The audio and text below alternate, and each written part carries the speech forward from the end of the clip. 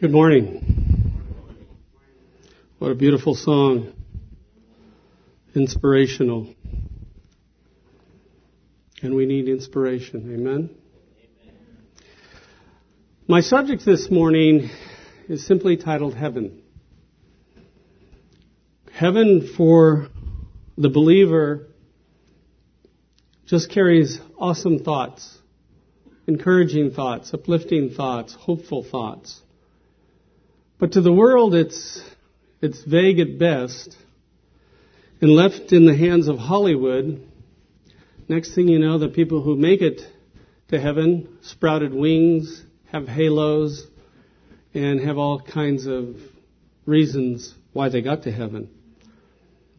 But the Word of God shows us that it's very clear, who gets to heaven and who does not. My text this morning is a rather lengthy one, but you can follow me if you wish. It's in the book of Revelation, chapter 21, verse 1.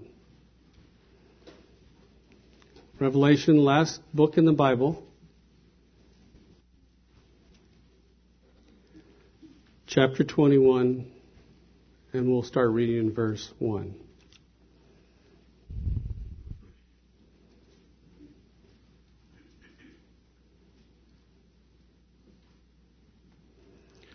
Then I saw a new heaven and a new earth. For the first heaven and the first earth passed away, and there was no longer any sea. And I saw the holy city, New Jerusalem, coming down out of heaven from God, made ready as a bride adorned for her husband. And I heard a loud voice from the throne saying, Behold, the tabernacle of God is among men, and he will dwell among them, and they shall be his people, and God himself will be among them. And he will wipe away every tear from their eyes. And there will no longer be any death. There will no longer be any mourning, or crying, or pain. The first things have passed away. And he who sits on the throne said, Behold, I am making all things new. And he said, Write, for these words are faithful and true. Then he said to me, It is done. I am the Alpha and the Omega, the beginning and the end. I will give to the one who thirsts from the spring of water of life without cost. He who overcomes will inherit these things, and I will be his God, and he will be my son. But for the cowardly and the unbelieving and abominable and murderers and immoral persons and sorcerers and idolaters and all liars, their part will be in the lake of fire that burns with fire and brimstone, which is the second death.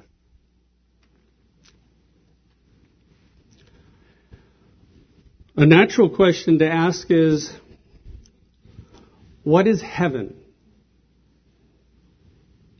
Well, when you look into the Bible, it's a very simple explanation. It is the dwelling place of God, sometimes referred to as the third heaven. Paul speaks of it in 2 Corinthians chapter 12. He likens it to a paradise, which is just a wonderful place. But he could not share any more. The Lord told him, share nothing of what you've seen. Because it is so beautiful, it is so wonderful, that people might want to take their own life to get there quickly.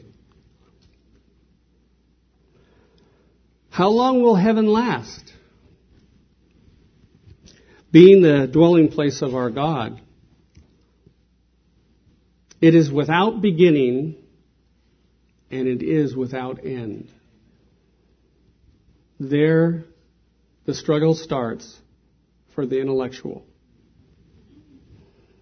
But not so for his children who believe in what the Word of God says. Who will be in heaven? Who will actually be in heaven?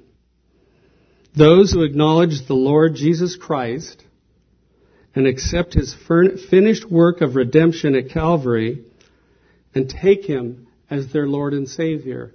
These will be those who will be in heaven. The way we get to heaven is found in Ephesians chapter 2, 8 and 9. For by grace are you saved through faith and not of yourselves. It is the gift of God, not of works, lest any man should boast.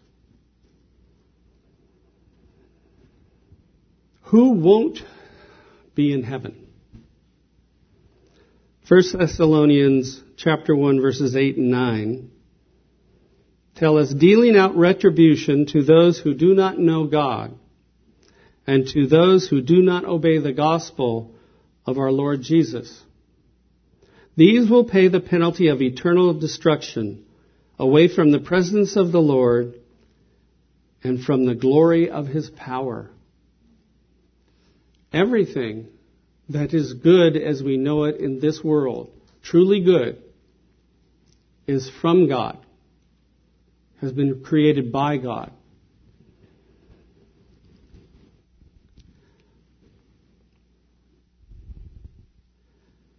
Jesus simply says, I am the way, the truth, and the life.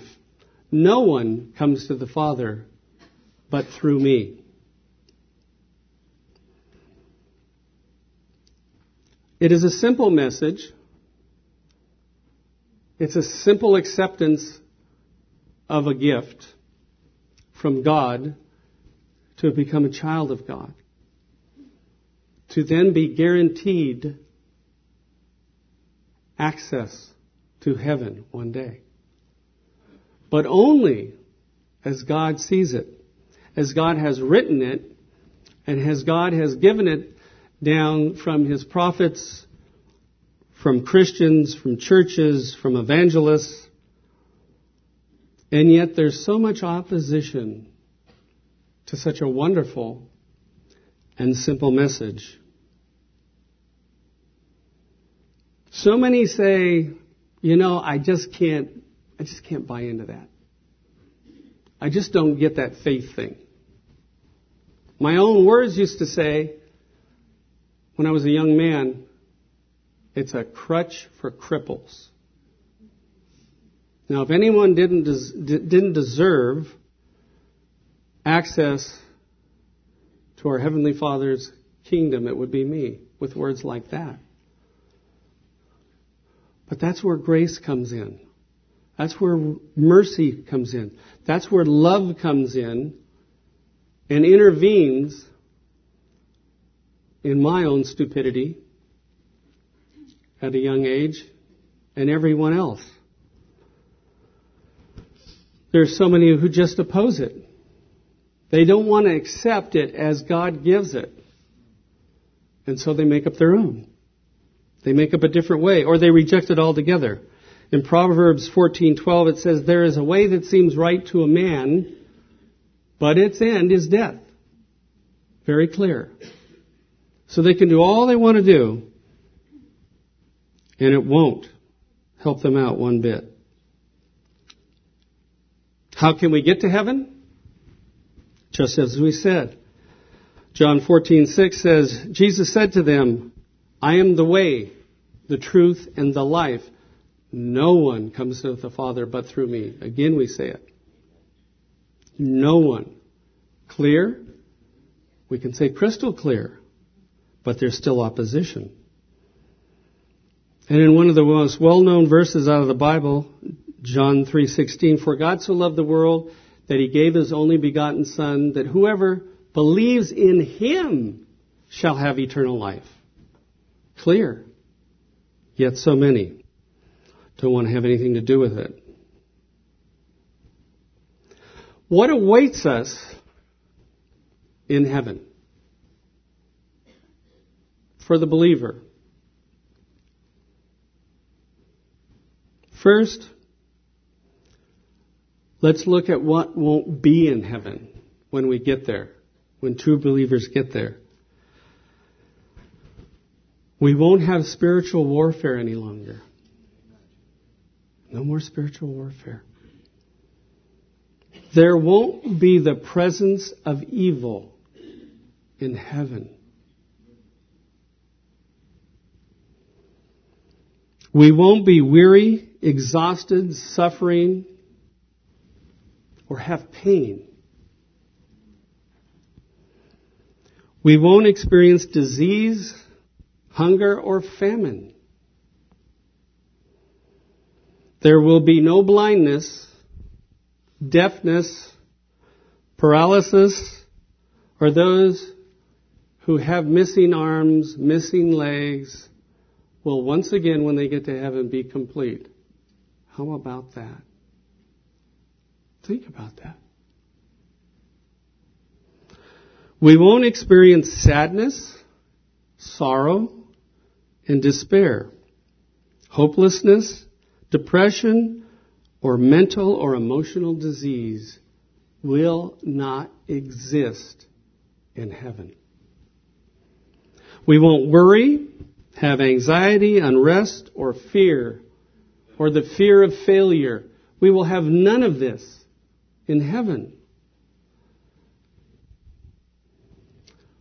We won't have anger or uncontrollable rage. We will be void of these things, those who will be in heaven. We won't be hurtful, impatient, jealous, or envious. There won't be any liars or thieves in heaven. We won't have any pride.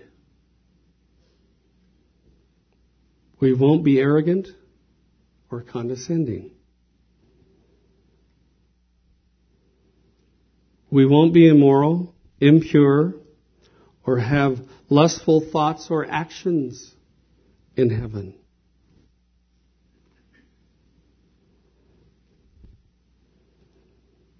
That's what we won't have in heaven. Before we go on to what we will have in heaven, let's look at some of the people or things that won't be in heaven. The devil will not be in heaven. During the millennial reign, he'll be bound. He'll be released at the end of the millennial reign. He'll have one last shot at it. And then he will be condemned for all time into the lake of fire. His demons, the fallen angels who chose to follow Lucifer, Satan, instead of staying with God, won't be there either. Cain, the first son recorded in the Bible, who rebelled against God and committed murder against his brother Abel, won't be in heaven. The soldiers who drowned in the flood, all of Pharaoh's soldiers, won't be in heaven. Nimrod won't be in heaven, a man who was very evil. Ishmael won't be in heaven. The people of Sodom and Gomorrah won't be in heaven. Esau missed his chance to be in heaven. All the pharaohs of Egypt, all the leaders in all the countries over the centuries that don't know Jesus Christ as their Lord and Savior, no matter what kind of miraculous acts they did, how much plunder or how much they captured, will not be in heaven. King Saul will not be in heaven. Absalom will not be in heaven. Ahab, King Ahab, and Jezebel, and the rest of the wicked kings won't be in heaven.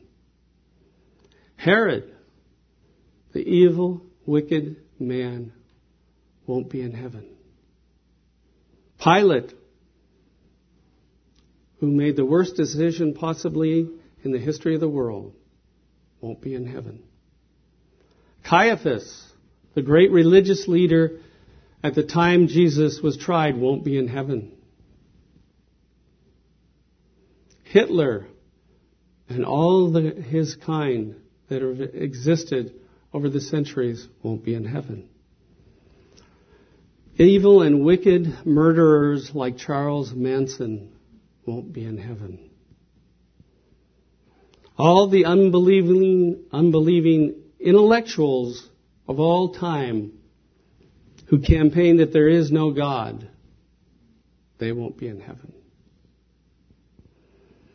Mohammed and all his followers will not be in heaven. In their book, they reduce Jesus to a prophet, and he wasn't of virgin birth. You do the math. All Hindus, all Buddhists, all false religions, all cults will not be in heaven. All religious people, for the sake of being religious, maybe went to church all the time, maybe they paid their tithes faithfully, maybe they even helped those who volunteered to help the needy, all those, apart from Christ, will not be in heaven. All religions that aspire to heaven by works with our own hands will not be in heaven. All those who have made false professions in Christ will not be in heaven. Doesn't matter how confident they are in the action they took. Doesn't matter how much they boast in their, quote, life of Christianity. If they weren't truly sincere, if their confession was mixed with pride and other motives, they won't be there, no matter how much they talk about it. And again, we go back to the scripture that so typifies so many. There is a way that seems right to a man, but its end is the way of death.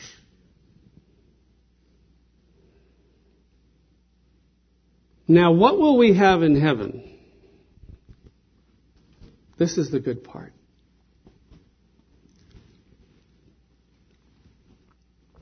This is the part that will encourage us this morning. This is the part that will give us a second wind at our walk with Jesus. We pray that this morning, as we see what awaits us, can motivate us to a deeper relationship with Jesus Christ and a more consistent and faithful walk in Him. What will we have in heaven? We will have the presence, the literal presence of our Heavenly Father and our Lord Jesus Christ. And their glory will illumine heaven. We will no longer be required to look to the sun and the moon for light. No, God's glory will illumine everything. We will be able to have pure worship without distraction. You want a little taste of that? Read Revelation chapters 4 and 5. Wow. It's going to be something.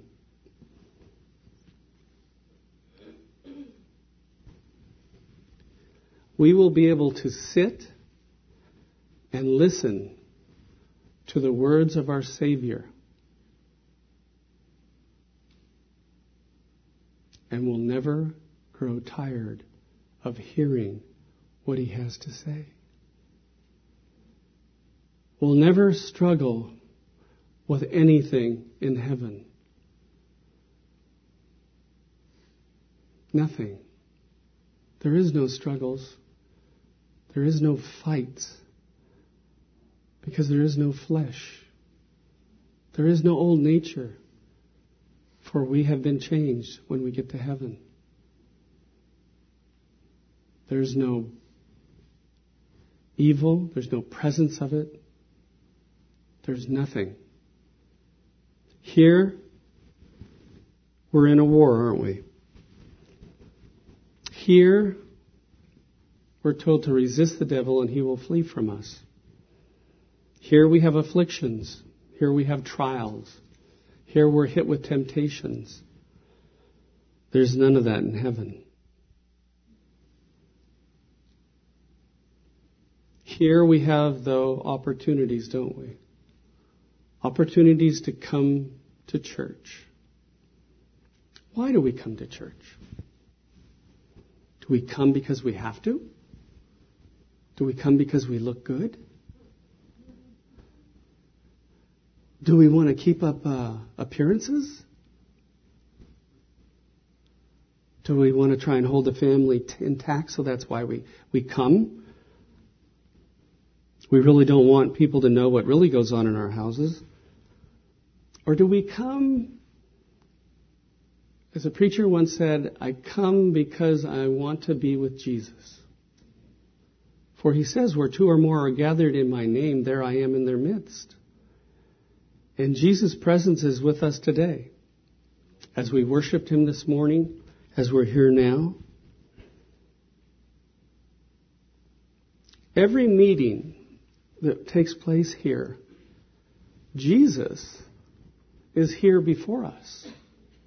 He is here waiting for us. How much do we look forward to that?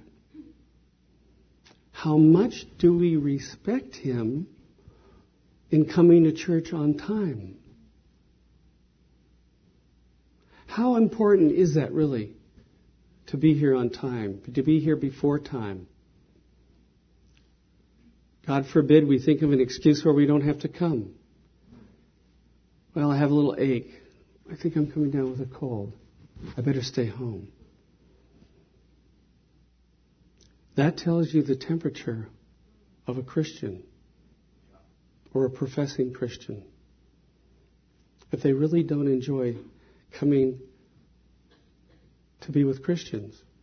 If they don't really enjoy reading their Bible. These are the things that strengthen us to walk in this present world that's filled with all kinds of evil, all kinds of problems, all kinds of wickedness. We see it in the news every night. The wickedness that just is prevailing everywhere now. These are the things. How much time do we spend with our Savior before we leave our house? How much do we really want that? How much do we need that to sustain us? Is it any less to be able to come to church on time? Now, I'm pretty confident of this, and we use our sanctified imaginations here a little. But if it was on the bulletin that this next Wednesday night, Jesus was actually going to be here. Okay, he was going to be here and spend that hour with us in body. Let me see a sign of hands that don't care if they're going to be late that Wednesday. It's not even conceivable. There's just no, you got to be short a few fries to want to do that. Okay? And if you're short a few fries, then maybe he gives grace. But I don't think any of us are short a few fries. Well, here's the news flash. He is going to be there next Wednesday. What has he done for you? What has he done for me besides give us eternal life, which we certainly didn't deserve? Gives us a hope and a future. Gives us the best made dwellings this side of anywhere. We don't deserve any of that. He's given us all of that. He's changed us so we're a more likable person to other people. He changes us so we're not the way we were before we became a Christian. Maybe it was so bad that when people saw us coming, they went the other way. But then we were redeemed, weren't we? Then He became our Savior. And life was different for us, and it's different for those around us. But there we will be able to sit and listen to the words of our Savior. In 1 Corinthians chapter 15, 51 and 52, we hear the wonderful encouraging words, "Behold, I tell you a mystery. We will not all sleep, but we will all be changed. In a moment, in the twinkling of an eye, at the last trumpet. For the trumpet will sound, and the dead will be raised imperishable, and we will be changed." Hallelujah. We will have new bodies. No more pain, no more tired, no more suffering, no more anything. As His bride, we will also be at the marriage supper of the Lamb. He is going to throw a spectacular event for us. And it's going to last throughout the tribulation. We will be rejoicing. We will be enjoying that time. And for those who are faithful in His church and anxiously awaiting His return, there is yet another benefit. It's inconceivable to our minds, but yet He tells us this in Luke 12:37. "Blessed are those slaves whom the master will find on the alert when he comes. Truly I say to you that he will gird himself to serve and have them recline at table and will come up and wait on them." I have a hard time with the concept because I am so unworthy to have my Lord and Savior serve me. But I fully accept His promise. If I am faithful and always looking for His return. We will also see when we're in heaven the perfection of His creation. You know, we get little tastes of it when we go certain places. We see pictures of His handiwork. Maybe a little flower bursting through the snow in the mountains, and it's just so beautiful. Or gardens, or landscapes, places like Yosemite, the California coast, the Grand Canyon, and there's others in other countries, and there's just so many of them. There's this series on Discovery, and I'll be real honest with you, I wasn't real big on nature shows most of my life. It was like boring. But ever since we inherited an HD TV, and they have this series of planet Earth. Now, they're not looking from the same perspective we're looking, but they're showing the whole thing. They want you to take it easy on the ecology, okay? And that's fine. But all I'm seeing is God's handiwork. And like I just start shooting the channels, and I hit that channel, and I'm dead in my tracks. Because it's so miraculous, the things they show about what God has created. It's just phenomenal. It's just wonderful. But here's the awesome part. It is nothing compared to what He has waiting for us in heaven. Because everything in heaven, there'll be no defects. There'll be no mistakes. There'll be no man-made errors where they've damaged things or they've changed things. It will be just as He made it. And then on top of that, He's going to give us a mansion. It's just unbelievable what's waiting for us in heaven. His perfection of creation. Nothing like it. And we won't understand that and we won't know that until we get there. And that's why God told Paul, I'm sending you back. You don't say a thing about this. You can use the word paradise, but that's it.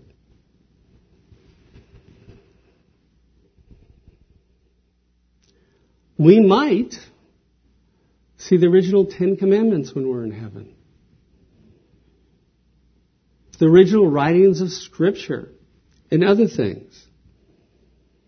And here's one of the things that I'm just so looking forward to when I get in heaven. It just absolutely just sends me soaring.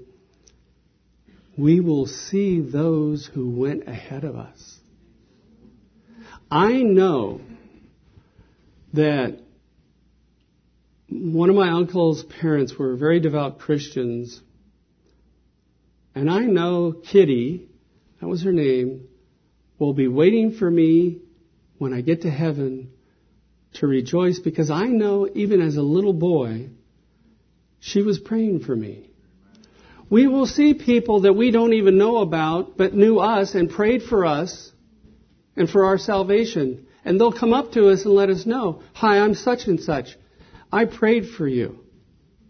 Isn't that something?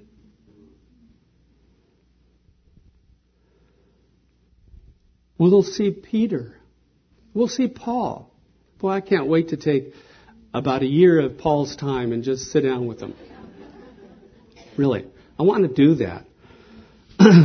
We'll see Zacchaeus. We'll see Mary and Martha and Lazarus. We'll be able to ask Lazarus, what was it like to come back to life?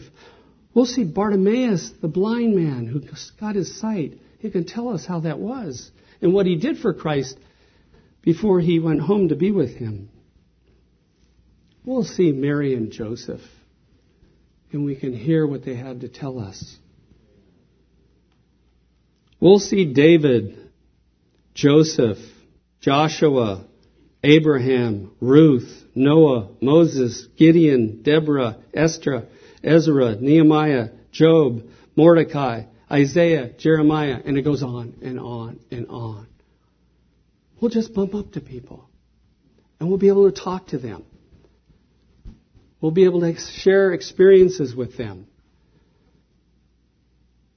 Forever. Not for a week, a year, but for eternity. Through trillions and trillions and trillions of years. And it'll never get old. And it'll never get tiring. Because there's no attitudes and grumpy characters in heaven. If you have a hard time coming to church, if you're late all the time, if you just don't get it, why I got to go to church, and you make it to heaven, which would be a miracle, as in case of all of us, it'll be a miracle when we get to heaven, because we're not worthy. But you'll never have to worry. You'll never be late again. That's it. Okay? I guarantee you, this one time, you will be on time when you get to heaven. Because it will be completely out of your control.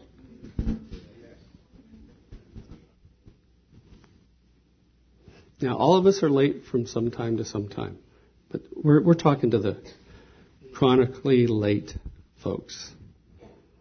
You just won't have... You'll be ready. Let's just put it that way. So in conclusion this morning, we asked the question, do you want to be in heaven? Do you want to enjoy heaven? Because there's only one other alternative. And all the great thinkers of time can't do anything about that. Plato and the rest that were so unbelievable in their intellectuality and in their understanding of things, if he wasn't their Lord and Savior, they won't be there. They will be what we heard in the scripture this morning. They will be in hell.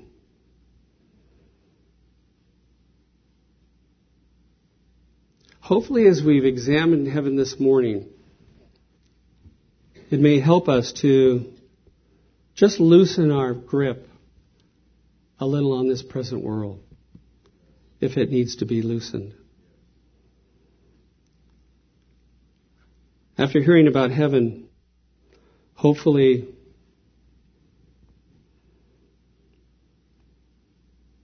we'll be encouraged, we'll be uplifted, we'll be renewed, we'll be revived. We will eagerly await His return. We will be able to pray better because we will be anticipating His return.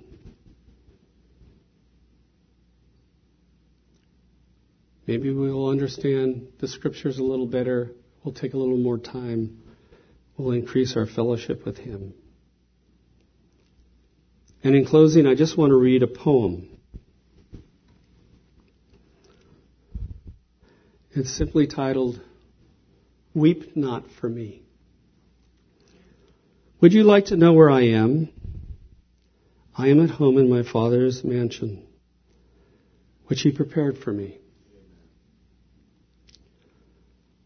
I am where I would be, no longer on the stormy sea, but in the safe and quiet harbor. My working time is done, and I am resting. My sowing time is done, and I am reaping.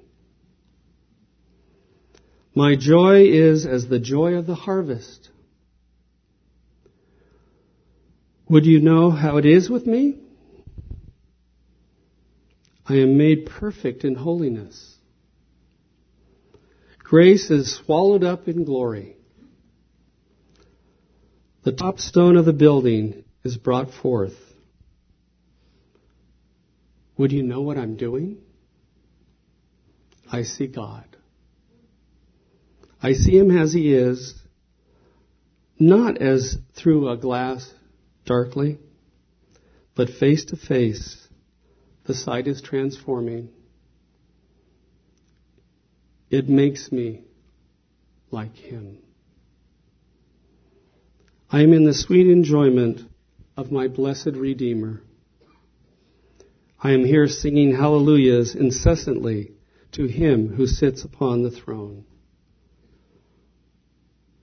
And rest not day or night from praising Him.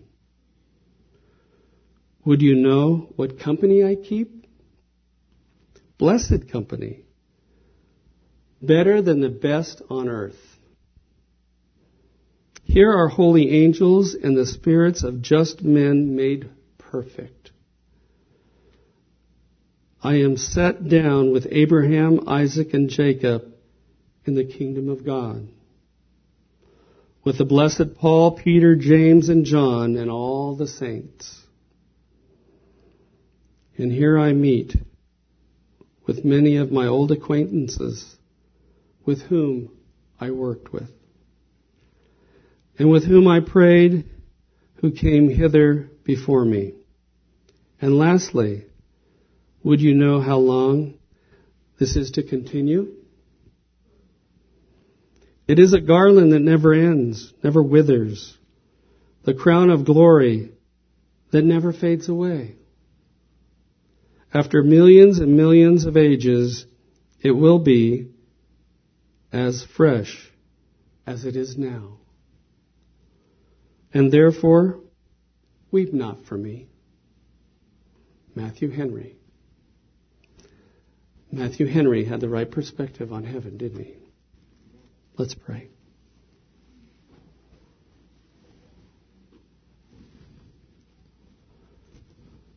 With eyes closed, heads bowed, take a moment and think about what was shared this morning.